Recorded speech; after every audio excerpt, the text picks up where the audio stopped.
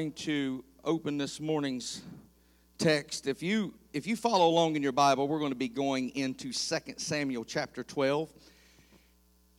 If you have not been here, and I know many of you probably have not because this is your first service or one of the few, we are doing a series called Warning Signs. And this morning's message is titled Poison Control. Poison control. Our series has been very personal. It's talking about things that are warning signs that you need to pay attention to in your spiritual walk. And the background that we have been using for this series has been the life of David. So we've got a timeline of David's life that we've been using each week, and we've just been progressing from the time David was born. And here we are. And this week we are at 978 BC, and this week we're going to be talking about Absalom's rebellion. Now, there's going to be a lot of mouthfuls of words and names this week. I don't often give this disclaimer, but I will this morning. If you don't pay attention, you will be lost. You will have no idea what I'm talking about because there's a lot of names, there's a lot of people that I'm going to be referring to this morning, and I simply don't have time to teach all of it. It's going to be long enough as it is, and this morning's message has a lot of important people, and I'm going to tell a story from the beginning to the end of my message that is going to involve all of these people, and I want you to catch on to it, but it's going to be difficult if in the beginning you don't pay attention to who the characters are. There's going to be several of them, and they're all going to be in the family of David. Now, when you look at this timeline, we've been looking at David's life, and things seemed like they were going David's way for a long time. When we began this series, David was protecting his daddy's sheep. Then he was anointed to be the next king of Israel. Then he moved into the palace because Saul invited him into the palace, and David joined the worship team. He was the harp player on the palace worship team. He killed a giant. He was eventually made the king. He's been a great warrior. He's been a leader of men. But then something happened a few weeks ago in the story of David, and it happened at a place called Ziklag. And ever since Ziklag, the tone of David's story has changed. He's still seeing great victories. When you read his story in the Bible, you will find out that they are still triumphant on the battlefield. David is still a great warrior, and he has been leading great warriors. And they go onto the battlefield, and you can go and read about all the battles that David is winning. But what I want to focus on this morning is this. While David was victorious in the public arena, he has been failing in his personal battles. Sometimes we show better than we live. Sometimes what we present to other people is more important to us than what we present to God. And David, in his personal battles, has seen a civil war break out. That's his personal problem.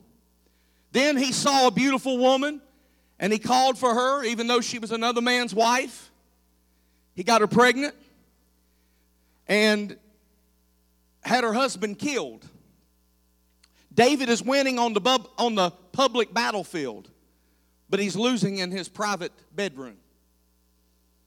This story that I'm going to talk to you about, I'm going to take it slow because there's going to be a lot of names that you're not familiar with.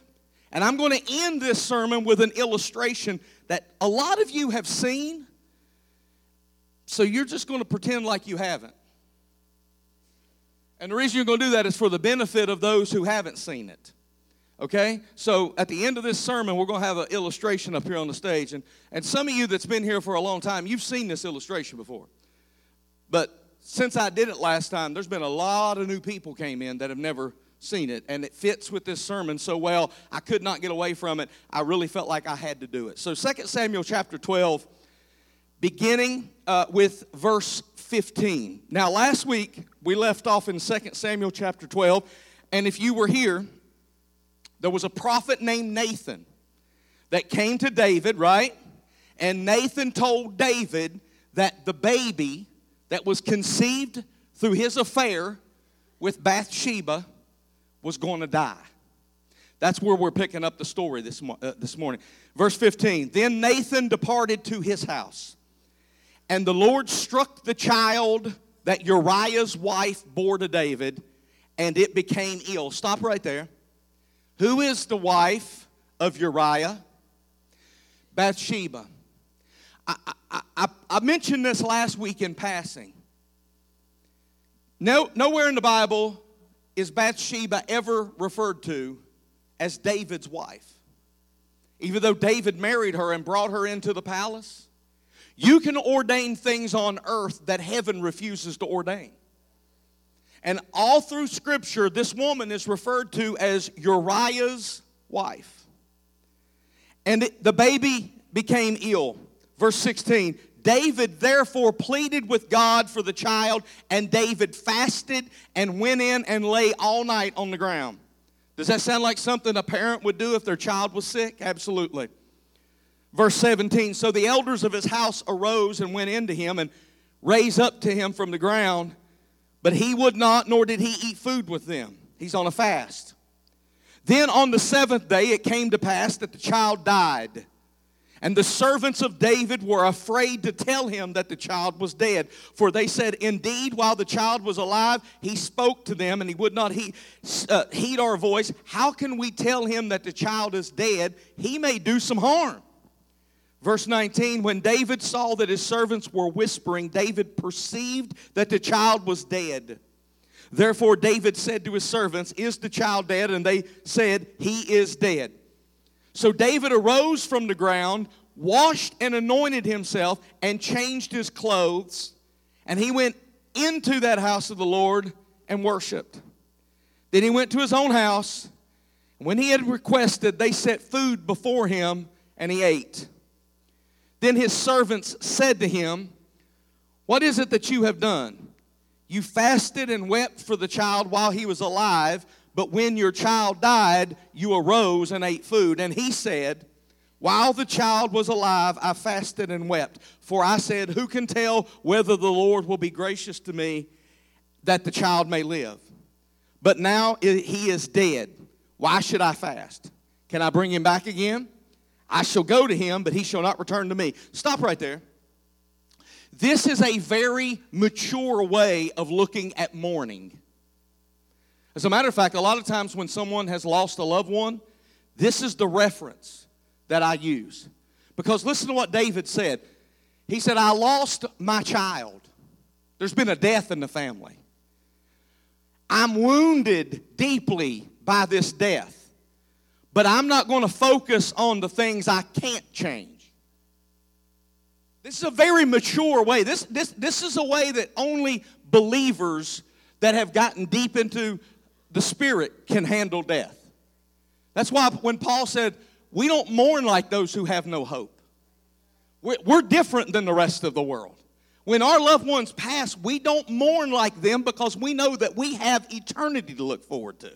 And that's what David said. He said, I can't go to him, or he can't come back to me, but I can go to him. So I'm going to get up and live life. This is a very mature way of looking at mourning. I'm not going to focus on the stuff I can't change.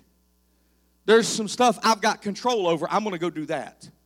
And what happens in the next verse and in the next couple of chapters is going to change the history of David's life for not just right now, but the following generations. Verse 24, David comforted Bathsheba, his wife, and went in to lay with her.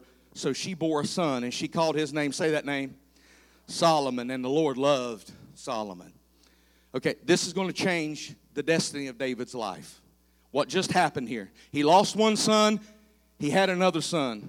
And the destiny of David's life and the generations to come is going to be changed because of what just happened in verse 24. Will you pray with me this morning? And when you pray, would you ask the Lord to touch you specifically with His Word? Father God, we pray this morning that Your Word would go forth in glory, that it will not be hindered, that there will not be a reason, God, that we do not receive from you today, that every heart that is hungry, every mind that is open, and every soul that needs healed is going to find exactly what they need today in God's house. Thank you for this word. In Jesus' name, the church said, amen.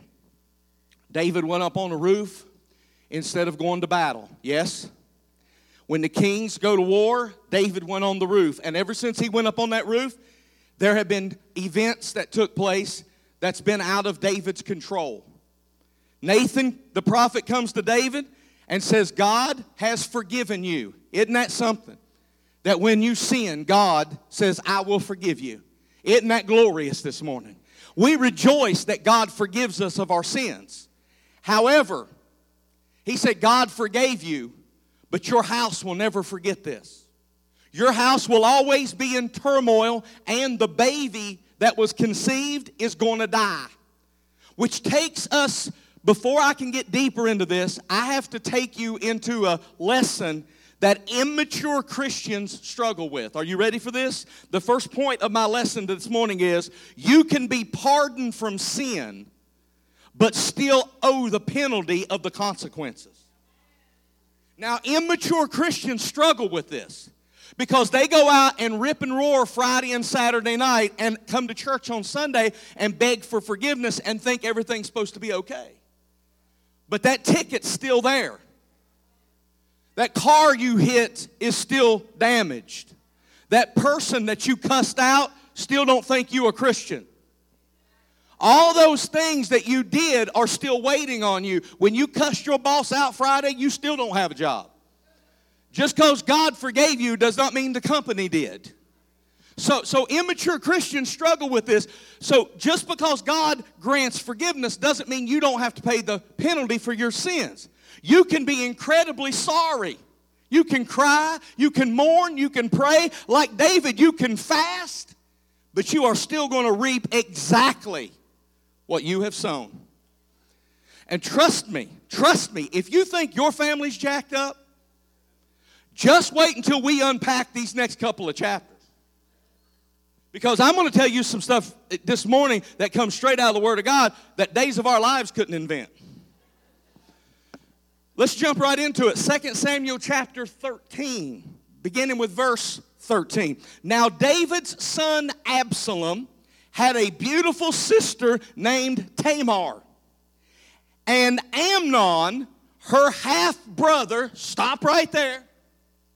Amnon is, I told you I'm going to give you a lot of names. Amnon is Tamar's half-brother. And he fell desperately in love with her.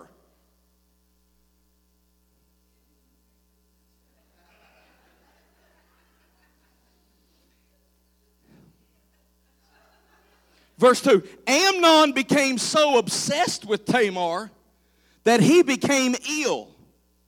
She was a virgin, and Amnon thought he could never have her. Well, yeah. I mean, it's your sister. Do we really got to tell you that? You can't have your sister? And people talk about West Virginians.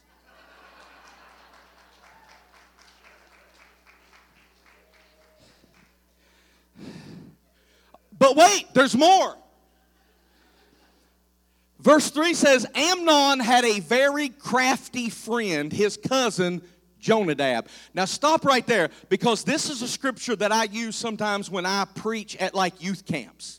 When they ask me to come preach at youth camps, because this is a scripture that is speaking to us about the influence that friends can have over your life. Okay? Because he said Amnon had a very crafty friend. It was his cousin, but it was his friend. And because Jonadab hears what Amnon wants. Amnon wants his sister. Jonadab gives him a plan. What a great friend. Amnon listened to Jonadab's advice. Okay, here's what he said. He said, the best thing for you to do is act like you're sick.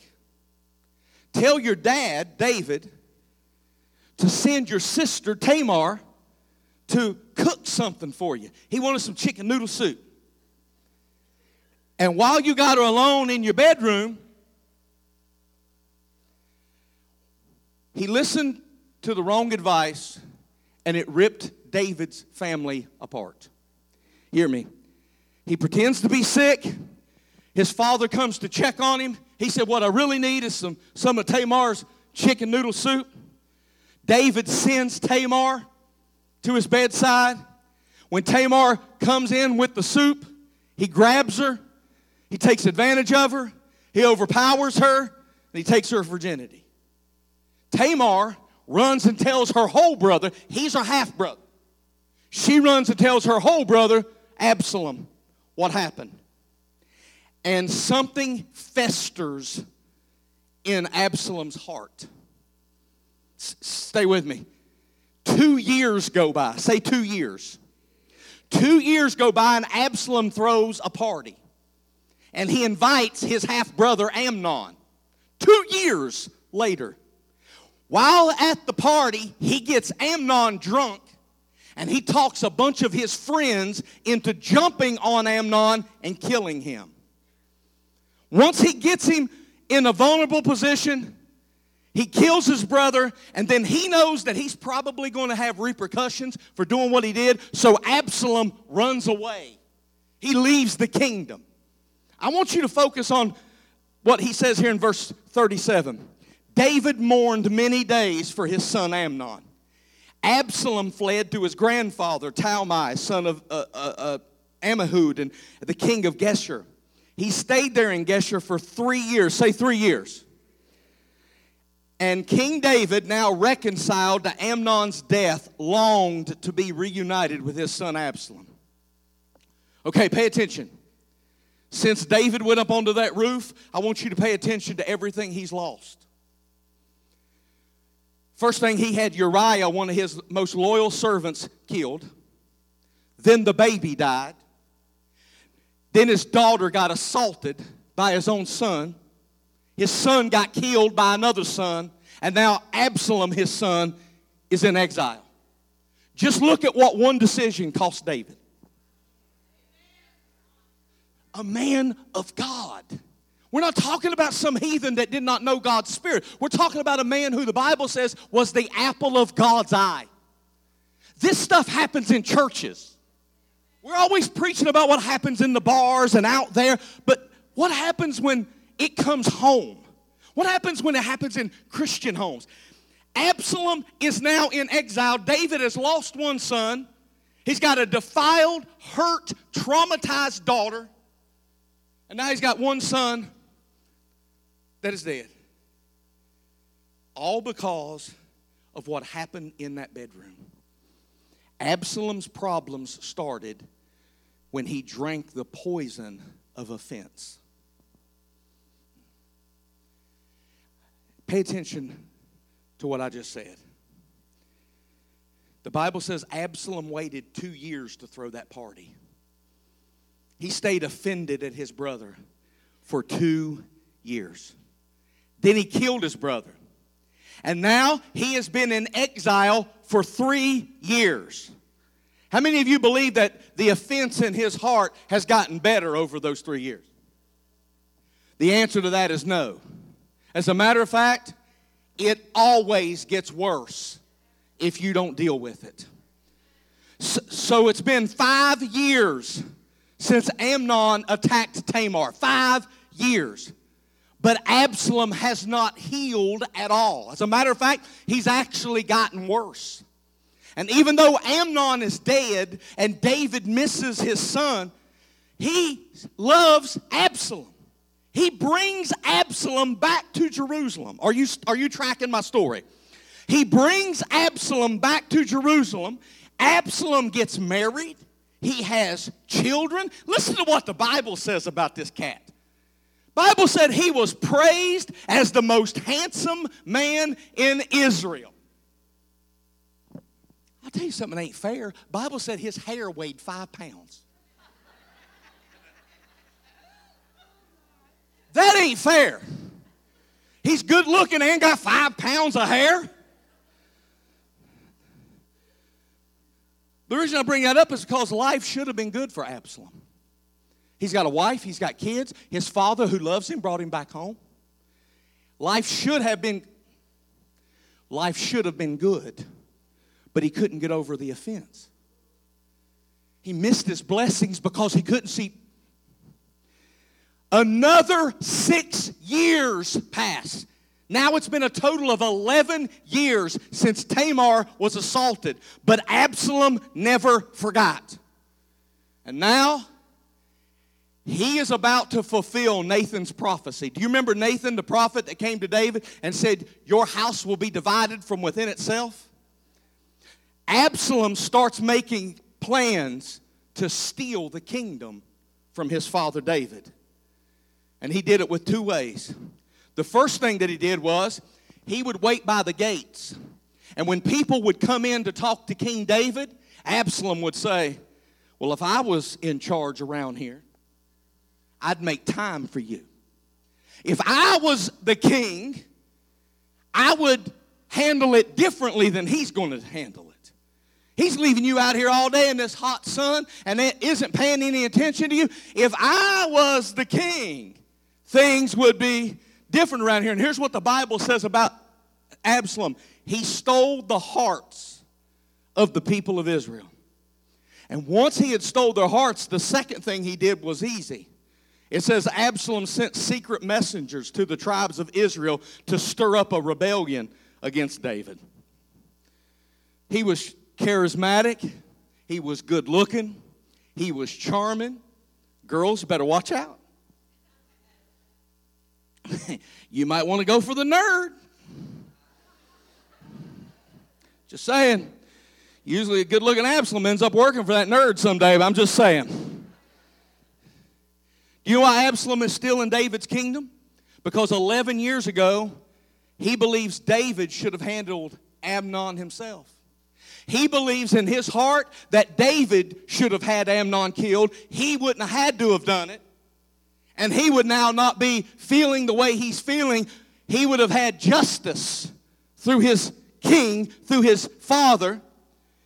And David hears that the kingdom is in trouble, that Absalom has gained the support of all the people, and David loves Jerusalem too much. He doesn't want to see it brought down with war. So David gathers everybody that's loyal to him and splits. He leaves town. He said, if Absalom wants it, I'm going to give it to him. I can't bear to lose another son, and I can't bear to see my city burned to the ground. These people don't deserve this. And so David, and he gathers his troops that's loyal to him, and they leave. The Bible says in 2 Samuel chapter 16, beginning with verse 20. First of all, Absalom is about to become the king, but he don't know how to make the announcement. He's going to take the throne. This is before Facebook. There's no Instagram story for this. He has to make the announcement that, hey, I'm the king. But he don't know how to do it because he's never been king. So verse 20 says this, Absalom turned to Ahithophel and asked him, what should I do next? Ahithophel told him, go and sleep with your father's concubines. He's left them here to look after the palace. Then all of Israel will know that you have insulted your father beyond hope of reconciliation, and they will throw their support to you. So they set up a tent on the palace roof where everybody could see it. I told you Days of Our Life could not make this up. Absalom went in and had sex with his father's concubines on the roof. Stop right there. Where did David's troubles start? We're back on another roof from fruit from David. Things that you do reverberate through the generations. Absalom went in and had sex with his father's concubines. Absalom followed Ahithophel's advice. Pay attention to this next phrase. It's going to be very important in the rest of my sermon. Just as David had done. This man's name is Ahithophel. Ahithophel. Get that in your spirit. Ahithophel. just as David had done. For every word Ahithophel spoke seemed as wise as though it had come directly from the mouth of God. In other words, this man was such a genius. Ahithophel was such a war genius that his advice was compared to the very word of God, to the very voice of angels. And pay attention to the fact that before he worked for Absalom, he worked for David.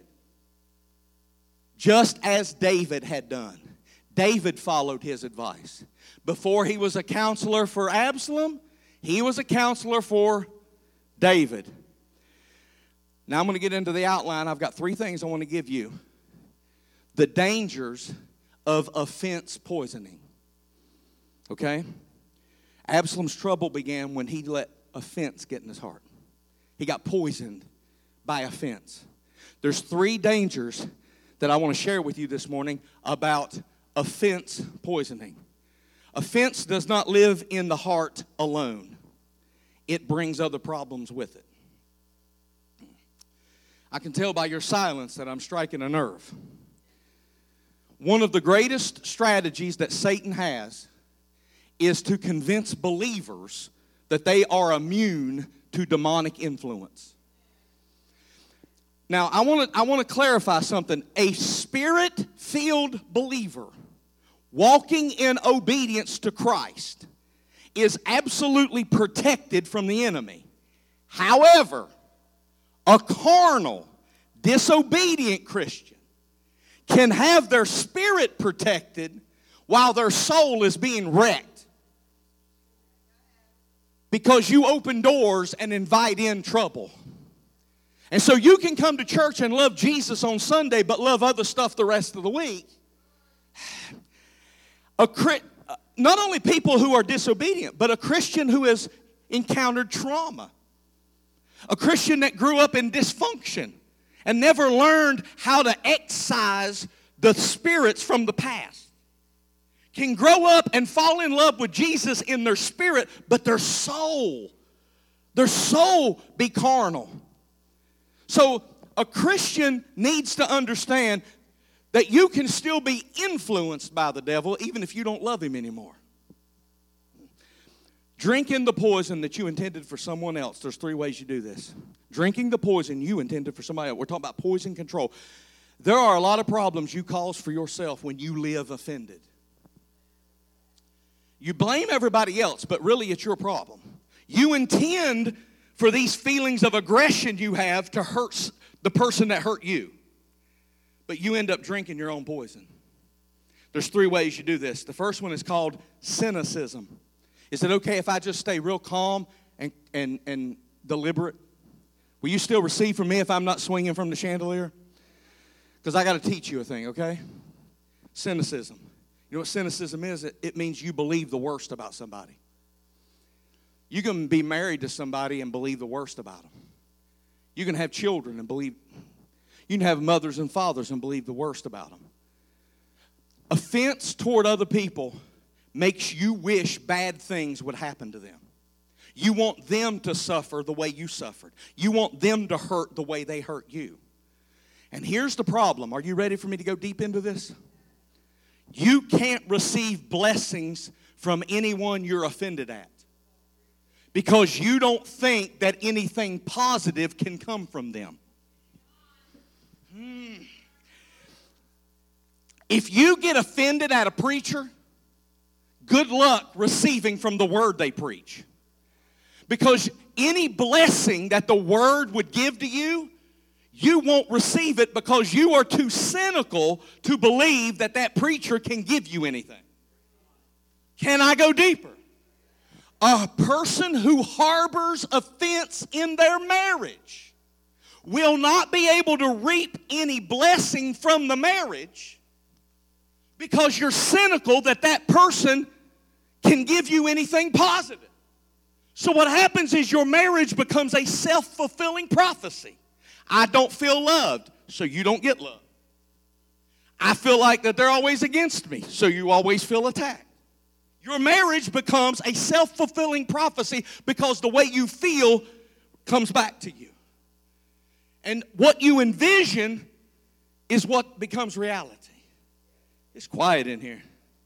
That's cynicism. The second way you drink your own poison is with a critical spirit.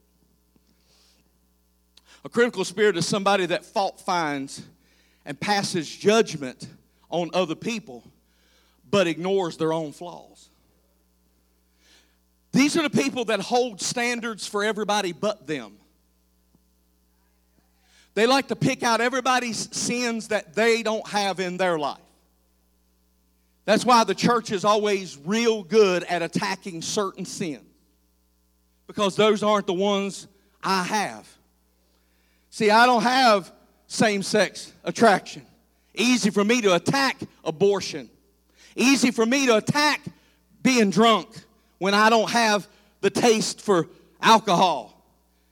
But when I start holding other people to their standards that I have set up for them, but I don't live up to the standards that God set for me, guess who's wrong? See, Absalom started criticizing David to the people.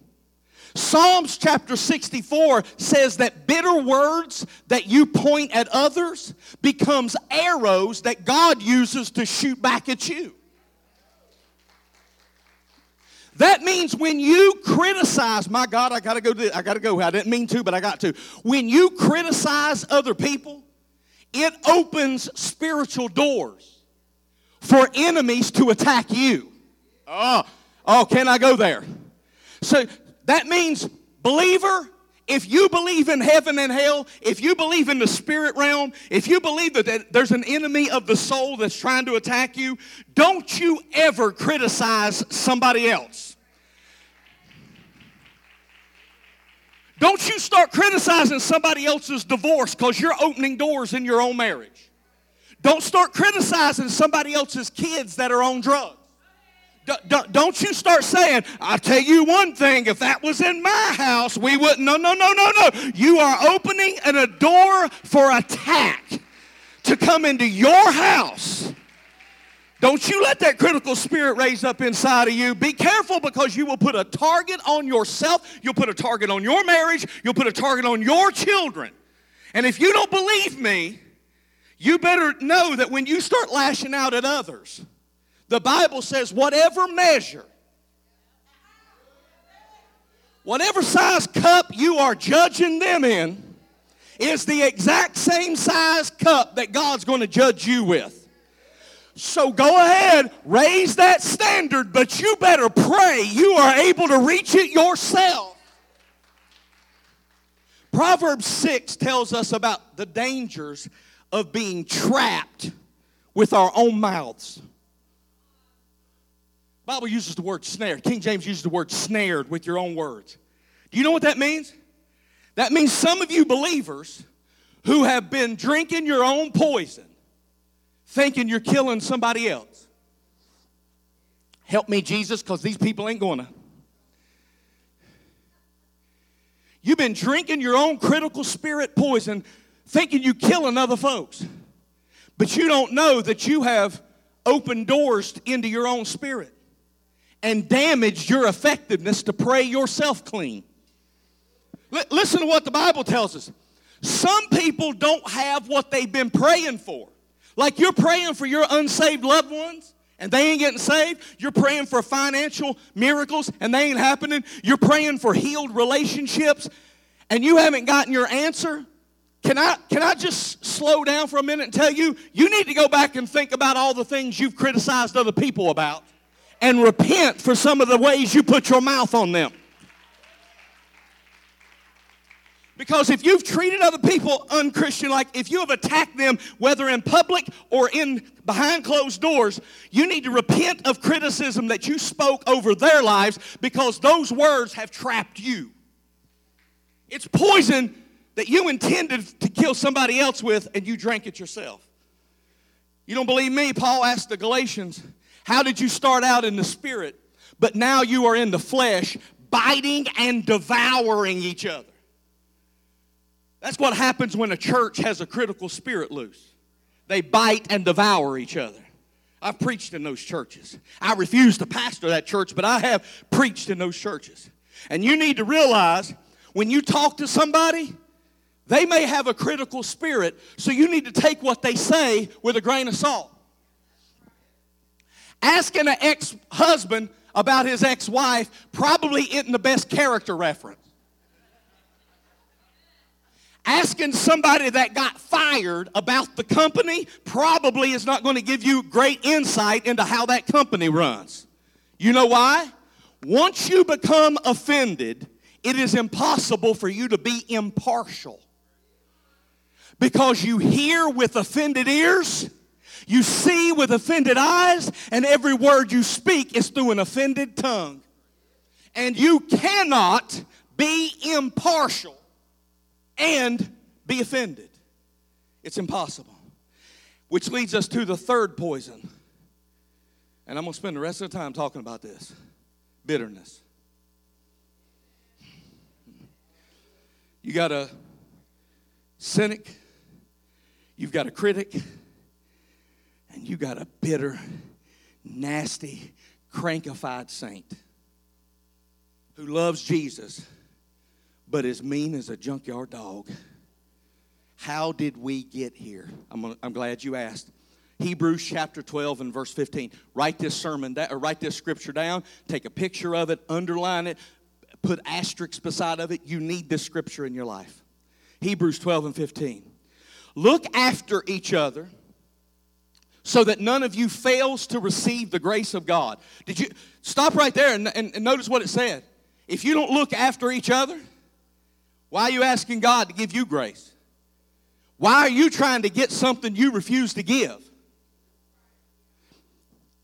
None of you fails to receive the grace of God. Watch out that no poisonous root of bitterness grows up to trouble you, corrupting many. If you would, leave that scripture up until I go to the next scripture, please, because I want to break this scripture down. Bitterness is when we let things on the outside contaminate what we have on the inside. Yes? That's why it's called a root. Do you know nowhere in your Bible does it say a root of lust? Nowhere in your Bible does it say a root of adultery. Nowhere in your Bible does it say a root of murder. The only thing in the Bible that says has a root is bitterness. Bitterness has a root. That means that's something that is planted on the inside of you. I just did a whole lot of preaching right there. And that also means it won't just go away. Have you ever met, especially a man, they get older in life, and they used to be a sweet man.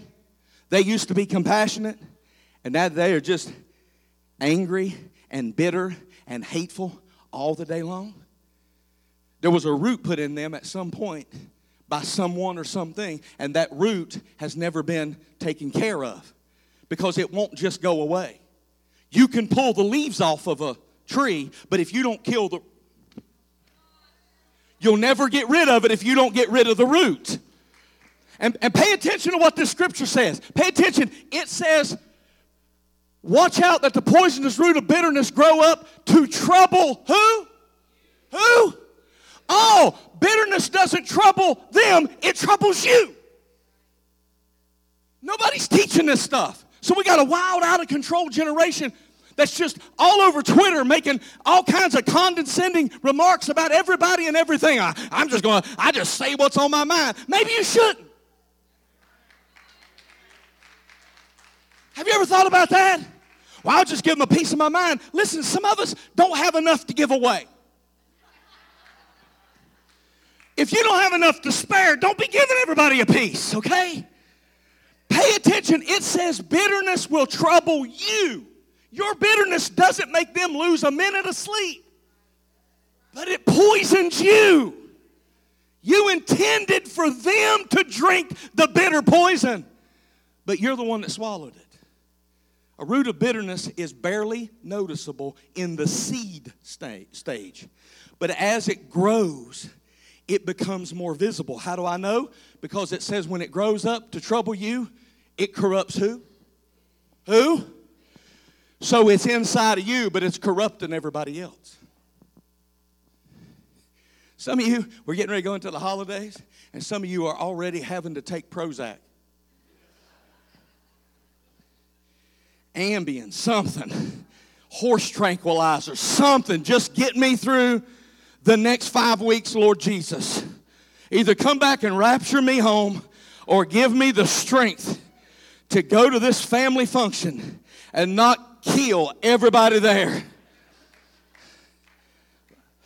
Like, I love Grandma's ham, but if my brother is there, can I just get a doggy bag?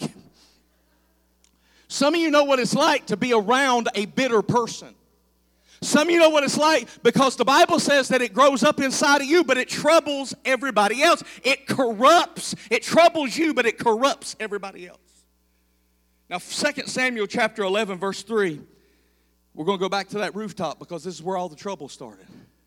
It says, David sent and inquired about the woman.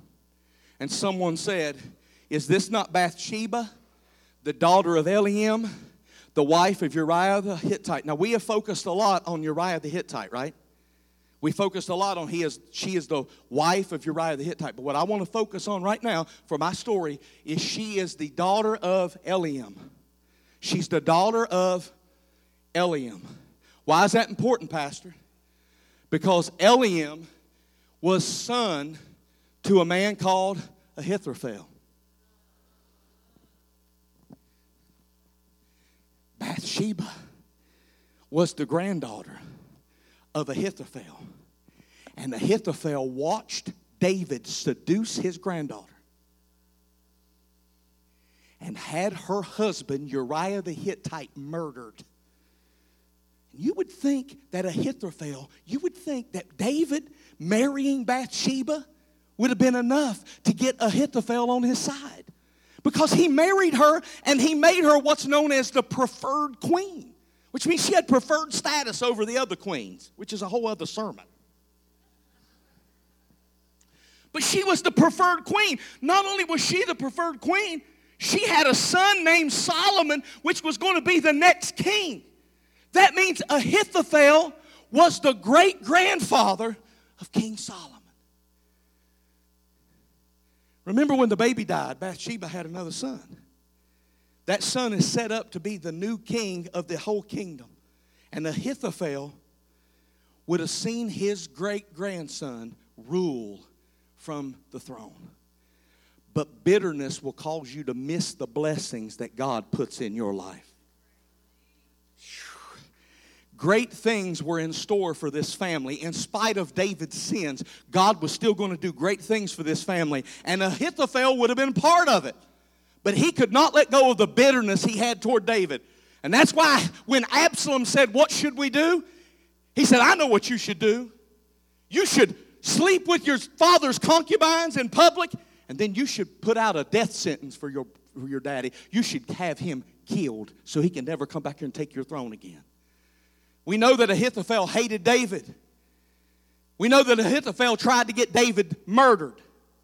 But you know what happens to Ahithophel? Keep reading the Bible. His bitterness led to hatred. Hatred led to a murderous spirit. And when he could not get David killed, he killed himself. And instead of seeing his family's generational blessings, he died at his own hands. Because bitterness kills you.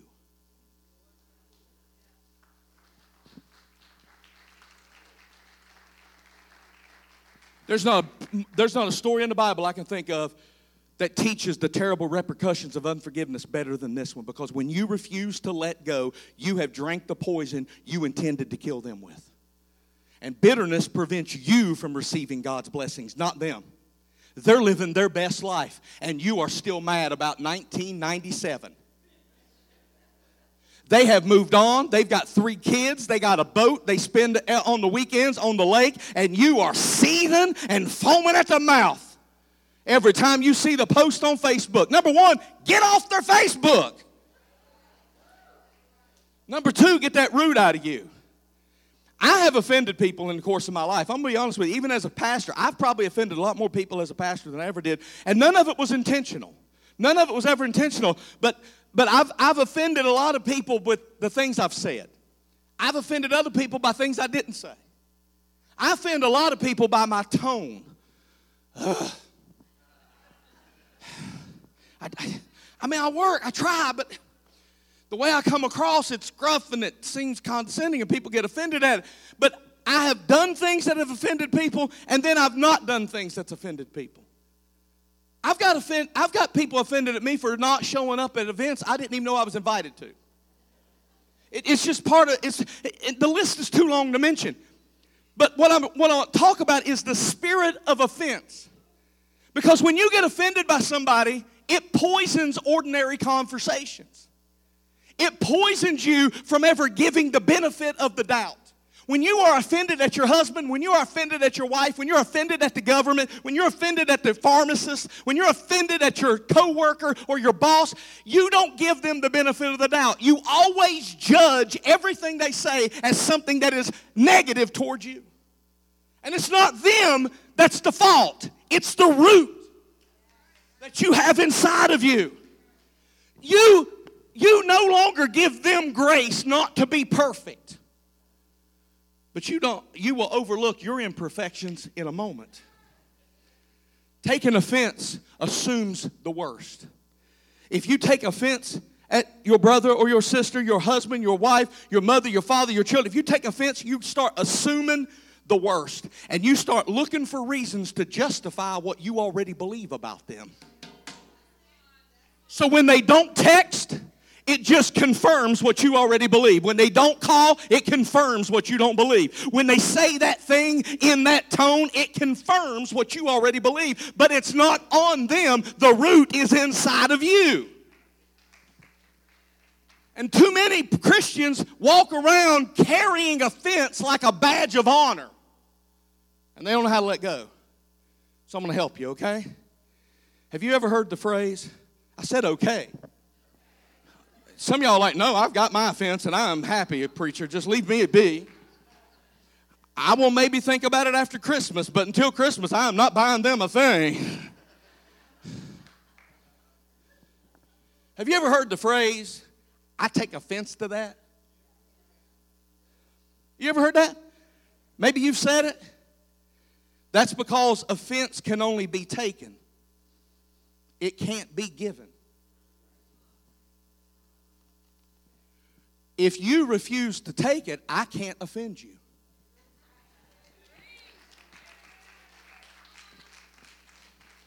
I can give it to you all day long, but if you refuse to take it, and there are people out there, and you've met them, they live unoffendable. And you think, they're really dumb.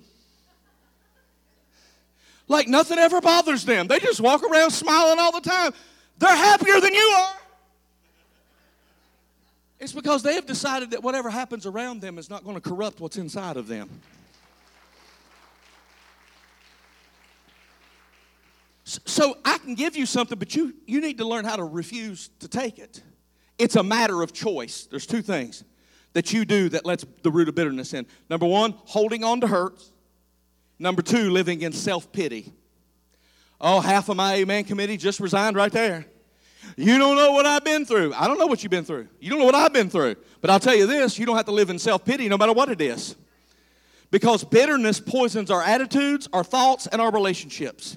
It says that it corrupts you, or it corrupts many because it's living inside of you.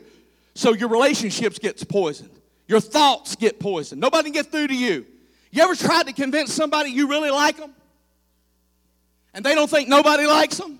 Well, the kids don't ever call, and pastors never around, and Sister Amanda don't ever speak to me, and my neighbors shut the door when I walk down the street. Maybe there's a draft. Why's everything got to be about you? But your thoughts get poisoned. You walk into the room, and everybody stopped talking. I guess they were talking about me. Maybe they were planning your birthday party. Maybe they were telling each other their social security numbers, and you don't need to know it. Why does everything have to be about you? Because your thoughts get poisoned By bitterness. But can I tell you, bitterness has never healed a broken heart. Bitterness has never built a ministry. Bitterness has never put a broken family back together. And bitterness has never won a rebellious child.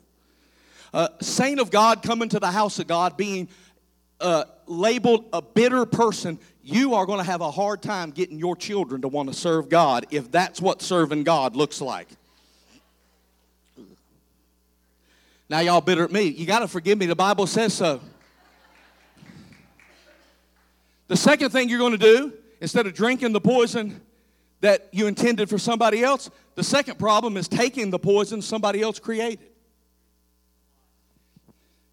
Amnon started this whole mess because he took bad advice. Absalom made it worse by taking bad advice. Absalom got angry. And when he didn't deal with his anger, anger grows up into bitterness. And bitterness left unchecked becomes revenge. So let me tell you what happens when you take a poison someone created. You get a murderous spirit. Now, I know what you're thinking. Not me. I would never kill anybody. I'm not talking about taking a knife out and shanking somebody. But an offended person may not physically kill anybody, but they will murder their reputation. Oh, they'll kill their affiliations. Because they will find your friends and your other loved ones and start criticizing you to them and poison them against you. Oh, you don't believe me? Do you know there are people out there in the world right now that don't like you and have never met you? I know it's true about me. I'm that guy. I pastor that church. Listen, there are people out there right now that have a negative reflection of me, and they have never met me. They've never heard one of my sermons, but because something you said, something somebody that left this church years ago said, they have been poisoned against me, and they don't even know who I am. So they have a murderous spirit toward me. They're not trying to, that somebody say, well, I'm going to go to Promise Victory. Oh, I wouldn't go there for love nor money. Oh, you don't know what goes on in that church. Well, you don't either. You ain't never even been there. Well, you know what that pastor says. You don't either. You've never heard him preach.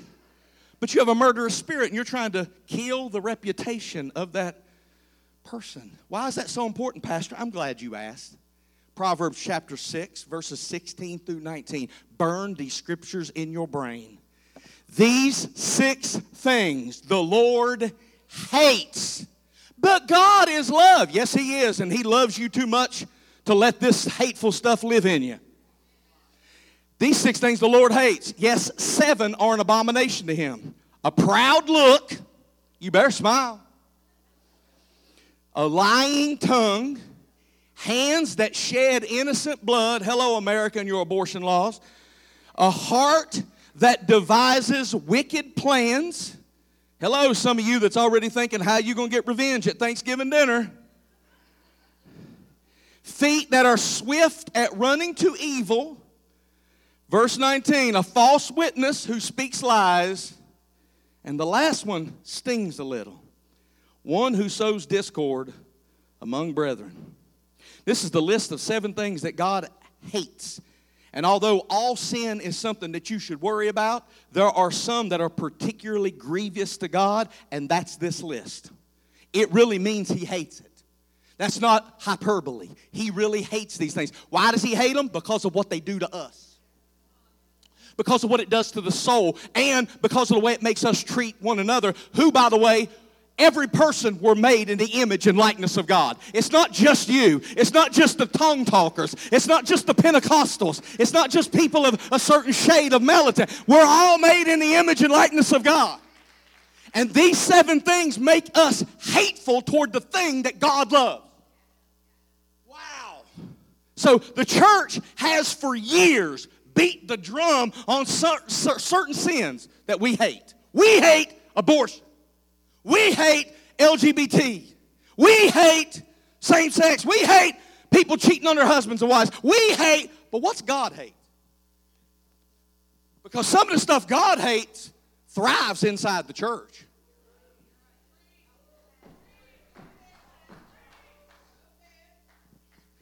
Listen, we talk about God hates those that shed innocent blood because we hate abortion. But did you notice that the Bible puts sowing discord inside the church under the same condemnation as abortion? So some of you would never dream of getting an abortion. But you spend every Sunday having roast preacher for lunch.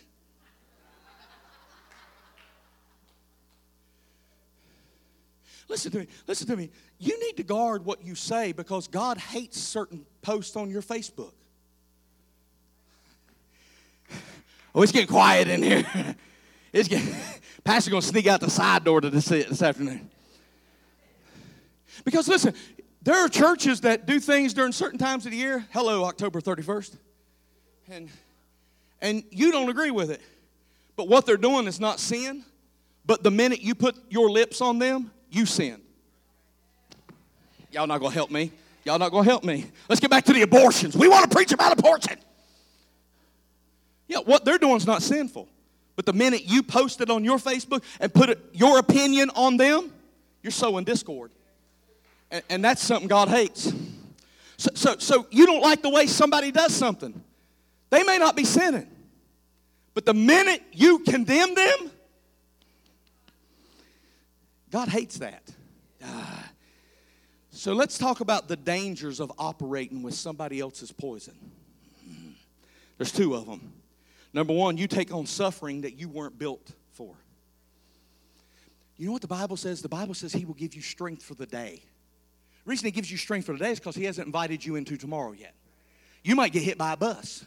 The rapture could come. There's a lot of reasons you will not make it to tomorrow. So you don't have strength for tomorrow. You have strength for the day. But here's what you're not promised. You don't have strength for my day.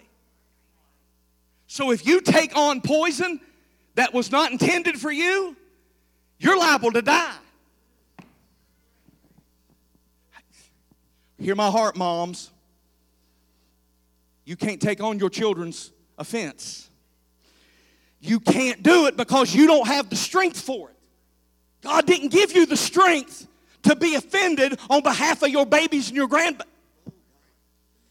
He didn't give you the strength for that. You're taking on suffering you wasn't built for. Should you defend them? Absolutely. But don't let their offense get inside you. Well, their boss does this. How do you know? You've not spent 1 minute on the job with them. How do you know everything they're telling you is the truth? Well, my baby wouldn't lie. Have you met your children? I have.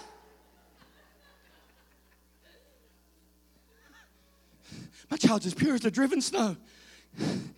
In the name of Jesus, come out, you lying devil. You cannot take on their offense. You're not built to handle it. Some of you are so weary and beaten down because you are operating with somebody else's poison coursing through your spiritual veins. The second thing is that once you yoke up with somebody else, their poison becomes your poison and their judgment falls on you too. I don't have time to get into this, but there's a man in your Old Testament named by the name of Korah who rebelled against God's plan. God had put Moses as the pastor of Israel, and Korah thought, well, I can be the pastor. So God opened up the earth and let him and everybody that was attached to his offense get swallowed up into the earth. Because you taking on somebody else's poison can be deadly for you. Don't get attached, yoked up with other offended people. Have you ever paid attention to the longer you're around somebody that's offended, maybe they're offended at their spouse. Now all of a sudden, you don't like that jerk either. Have you ever, don't raise your hands, but some of y'all know what I'm talking about. Like you walked into that room and Bill was okay. You walk out and you're like, I don't really like that Bill. I just don't think he's. Some of you were ambivalent toward the government until 2016. And then all the poison that was in the atmosphere, all of a sudden you became a political talking pundit. And you hate this team and you love this team, all because of what you heard and got poisoned with. I spent the majority of my life not caring who was in 1600 Pennsylvania Avenue? Because I know my king is on the throne, and I am his and he is mine. So it was all unimportant, but the world made it important, and it poisoned a lot of people, and their judgment can become, I got to move on. I want you to hear the words of our master. He says in Luke chapter 17, verse 1, it is impossible, but offenses will come. In other words, he said it's impossible to live on this planet and not face offensive things. People are going to be offensive towards you, but offense has to be taken. It can't be given. You have to decide to be living unoffendable. Things are going to be offensive towards you. It's offensive every time we get groceries. That's offensive. But you can really, I've known people that got so sour over things like that. And trust me, we're all suffering. But I've known people that's gotten so sour over that that they can't see any of the blessings God gives them either. Because they let that root of bitterness get inside of them. I've pastored people for 25 years now. I tell my other pastors that come to me for advice, I say, listen, ministry is great except for the people. And it's the same way with being a parent. Parenting's great without the kids. Like when all you're doing is reading a book about being a parent, you're like, I got this. Throw the kids in and you're like, what am I doing? So I've pastored people for 25 years, and believe me, I've been hurt 1,000 times. There is a statistic that says the average person loses 7 significant relationships in their lifetime. Okay? You lose 7 significant relationships in a lifetime. A pastor loses 7 a year. So while you're praying for people, pray for pastors who go through a lot of loss in their ministries. I have been hurt 1,000 times. I have been misunderstood. I have been misjudged. I have been lied about. I've been gossiped about. I've been turned on. I've been used. You name it. I've had people that I have poured into for years just walk away with no reason and just abandon the ministry. And I've been given multiple opportunities to walk out. And if I was taking on the spirit of offense, it'd be real easy to do. And some of you have seen this illustration before, but you just pretend like you haven't, because there's a lot of people here that haven't. I brought a friend with me that's going to help me end this sermon this morning. Aw, there's somebody saying, aw. Aw. Look how cute he is. Oh, y'all in the back, look. Aw. He's so cute. He's so cute. He's got a name. I named him before I brought him to church. Matter of fact, this illustration wouldn't make any sense if I didn't name him. And his name is Grudge. And you know what I'm doing right now? I'm holding a grudge. I like to hold my grudge in my pocket when I go to church so none of y'all can see that I'm holding my grudge. I'm going to need some help for the rest of this sermon. Brad, you're young and virile. Come on up here. Have a seat. Come on, Brad. Come up here. You and me's going to hold a grudge. Nope. Turn around. Yeah, there you go. Turn all the way around. There you go. Because I'm holding my grudge. And you didn't have nothing to do with this grudge. You didn't even know I was bringing this grudge to church, did you? Nope. Didn't know it until I pulled it out and announced it, right? And you didn't have anything to do with it, but that ain't going to stop me from holding it against you. Because now not only am I holding a grudge, I'm holding my grudge against you. And here's the thing. Because we like each other, and because when we go to church together, and maybe we become friends, and maybe God just gives me the spirit of David, and I can pluck strings like you can pluck strings, and we get to know each other, so we start spending time together. The closer we get, my grudge can become your grudge. And the stuff that made my grudge, all of a sudden start mattering to you. But you know what the cool part is? Wait right there. Because this gets even better. The longer you wait and you feed that grudge gets bigger. And now, there you go. I'm glad you brought your grudge to church with you this morning. That's fun, ain't it? It's fun trying to come to church and hear what the preacher says, holding your grudge. It's even more fun when somebody comes by you and you go to shake their hand and they don't shake your hand back. And then that grudge, hang on a minute, because you keep feeding that grudge.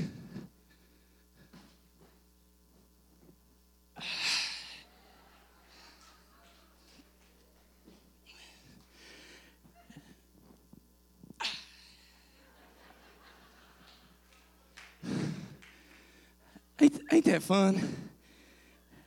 Ain't it fun coming to church holding your grudge? Because the longer you feed him, the bigger he gets.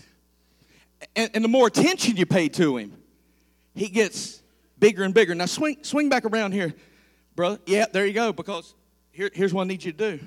I need to show you that pretty soon your grudge gets so big, it's all you can see. Throw that up on the screen for me if you would. So what happens is you're praying for God to give you things that you need in your life, and God puts them right in front of you, and you can't even see them because your grudge has gotten so close and is blocking your view of all the things that God blesses your life with. And it's not that God's not hearing your prayers. It's not that God's not answering. You got something in the way.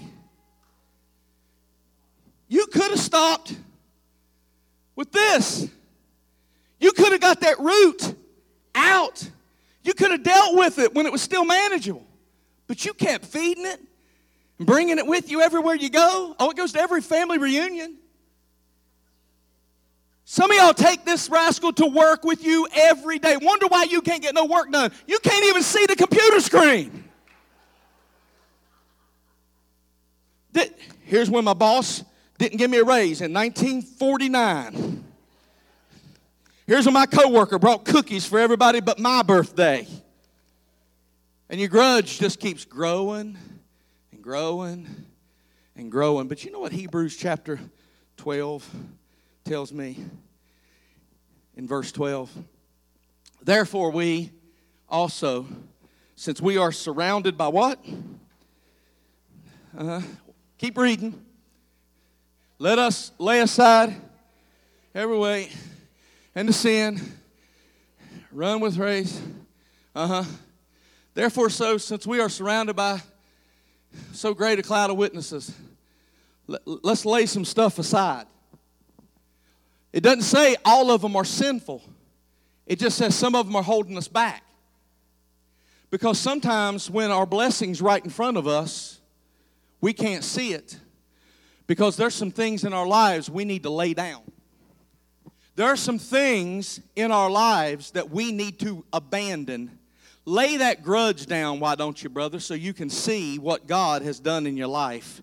What's standing right in front of you.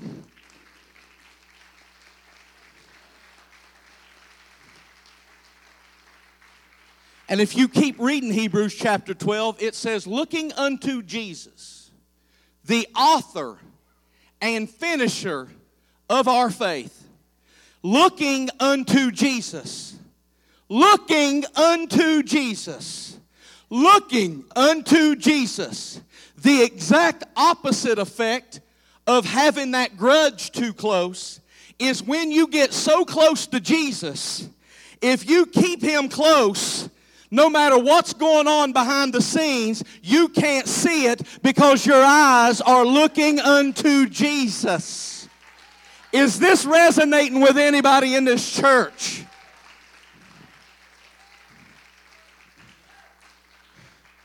What do you see now, brother? What do you see? Oh, But the political people said, what do you see?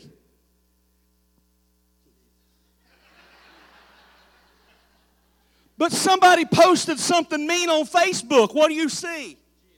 Oh, but somebody voted differently than you did. What do you see? And people's got different opinions than you have. What do you see? Oh, and your wife didn't treat you exactly the way you wanted to, but what do you see? Oh, so no matter what's going on behind the scenes.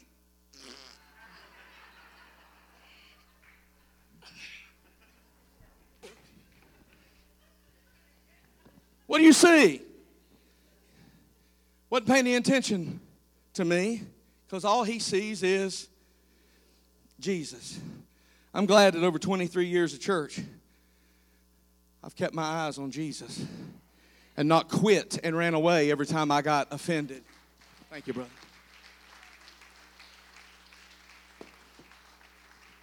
Looking unto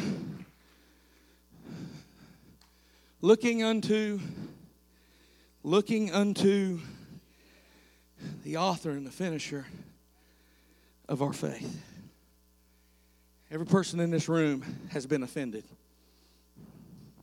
Jesus said it's impossible to live on this planet and not face offense. But I got a question to ask for you, and then I'm going to give you a recipe on the wall. I've been giving you a way out of these things. And I've got an antidote for the poison, okay? But before I do that, I want to ask you, could it be what they did to you is not as big as you've made it out to be, but you have focused on it so long that it's all you can see? Pastor, you don't know what they did to me. No, I don't. But is it that big? Or is it just all you look at? Looking unto, if I keep my eyes on Jesus, all that other stuff doesn't matter. He's my healer. He's my deliverer. He is my portion. He's my strong tower. The righteous run into him, and there they are, safe. He's my all in all. He is my Alpha and Omega, my beginning and my end. But I don't always put my focus on Jesus. Sometimes I magnify the wrong things. Looking unto, some of you have been looking at your grudge so long that it has grown and grown and grown, and it's all you can see. I want to help you. Before you come up to this altar and pray, and I'm just going to let you come at your leisure. I'm not going to have a big formal altar service. I know I've preached a long time. I'm going to give you an antidote for the poison, okay? Go ahead and put all four of them up there if you would. Because this is how you get free. Pastor, it can't be this simple. It absolutely is this simple. The first thing you have to do is admit that you are offended and hurt. Well, I wouldn't be offended if they had. No. Offense cannot be taken or given. It has to be taken. So I understand you don't appreciate what they did. I understand that. But you have to admit that you let the offense in. Admit you're offended and hurt. That's step one. Step two, open your heart for God to heal. Some of you have come to church for years, but you have never, ever let the Holy Spirit come in and do what He does best, which is mend broken things back together. Because you don't understand what life would feel like without that offense controlling every. Your spirit is in love with Jesus, but your soul is so encapsulated by all the offense and the hurt and the wounds. The Bible says He came to undo the works of the devil. That's His goal. That's His mission. So He's got your soul. He's got you saved. Your spirit has been revitalized, but He wants to set your soul free. Number three, make the decision to forgive that person of everything they've done. But you don't know what they've done to. Listen, Absalom. 11 years later, I didn't finish the story. He tried to take David's kingdom. David, who couldn't bear to lose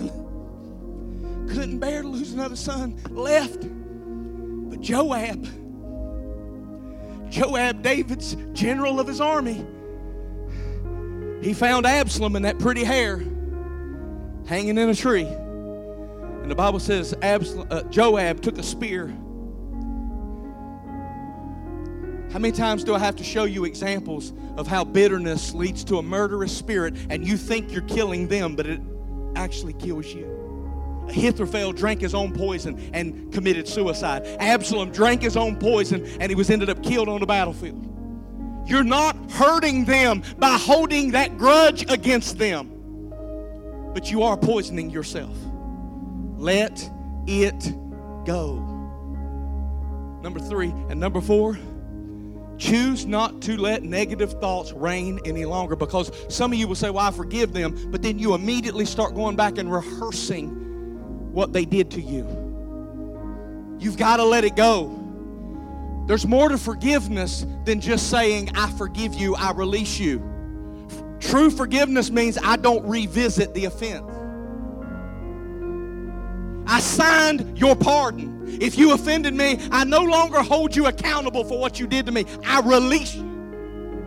And oh, by the way, you have that example in your life. Because while you were yet sinners, Christ died for the ungodly. And when you did not deserve forgiveness, all you had to do was say, God, forgive me. And God said, of what? I threw your sins into the sea of forgetfulness. As far as the east is from the west, I no longer hold them against you. And if he did it for you, what right do you have to hold back from giving it to them? Now that you've got this in your spirit, how many of you need to come and let it go this morning? I'm not going to have a big, long, drawn-out altar call, because this is totally between you and the Lord. If the Spirit's drawing you, you need to come up here and spend some time in prayer and say, God, I'm releasing them right now. God, I am offended. I am hurt. I want you to heal my heart. I don't want to carry this out of this room today. I want to be whole when I leave here. I am making a decision. I'm making a conscious decision this morning to forgive this person. And call out their name. While you're in this altar this morning, say, I forgive Joni. I forgive William. I forgive Brian. Call their name out. Make it a conscious effort to say, I forgive them. They may not be here. They may not even be alive. But you're going to set them free today. I forgive them, and I will not go back. I will not return. Negative thoughts are not going to rule my life any longer. Prayer team, if you could come up and start praying with some of these that's here in the altar. I want to see Jesus. I don't want to see that offense any longer. I don't want to see the hurt. I don't want to see the wounds. I want to see Jesus. That's all I want to see. I let them go. I release them. All the hurt, all the agony, I let it go. I want to see Jesus. I want to see.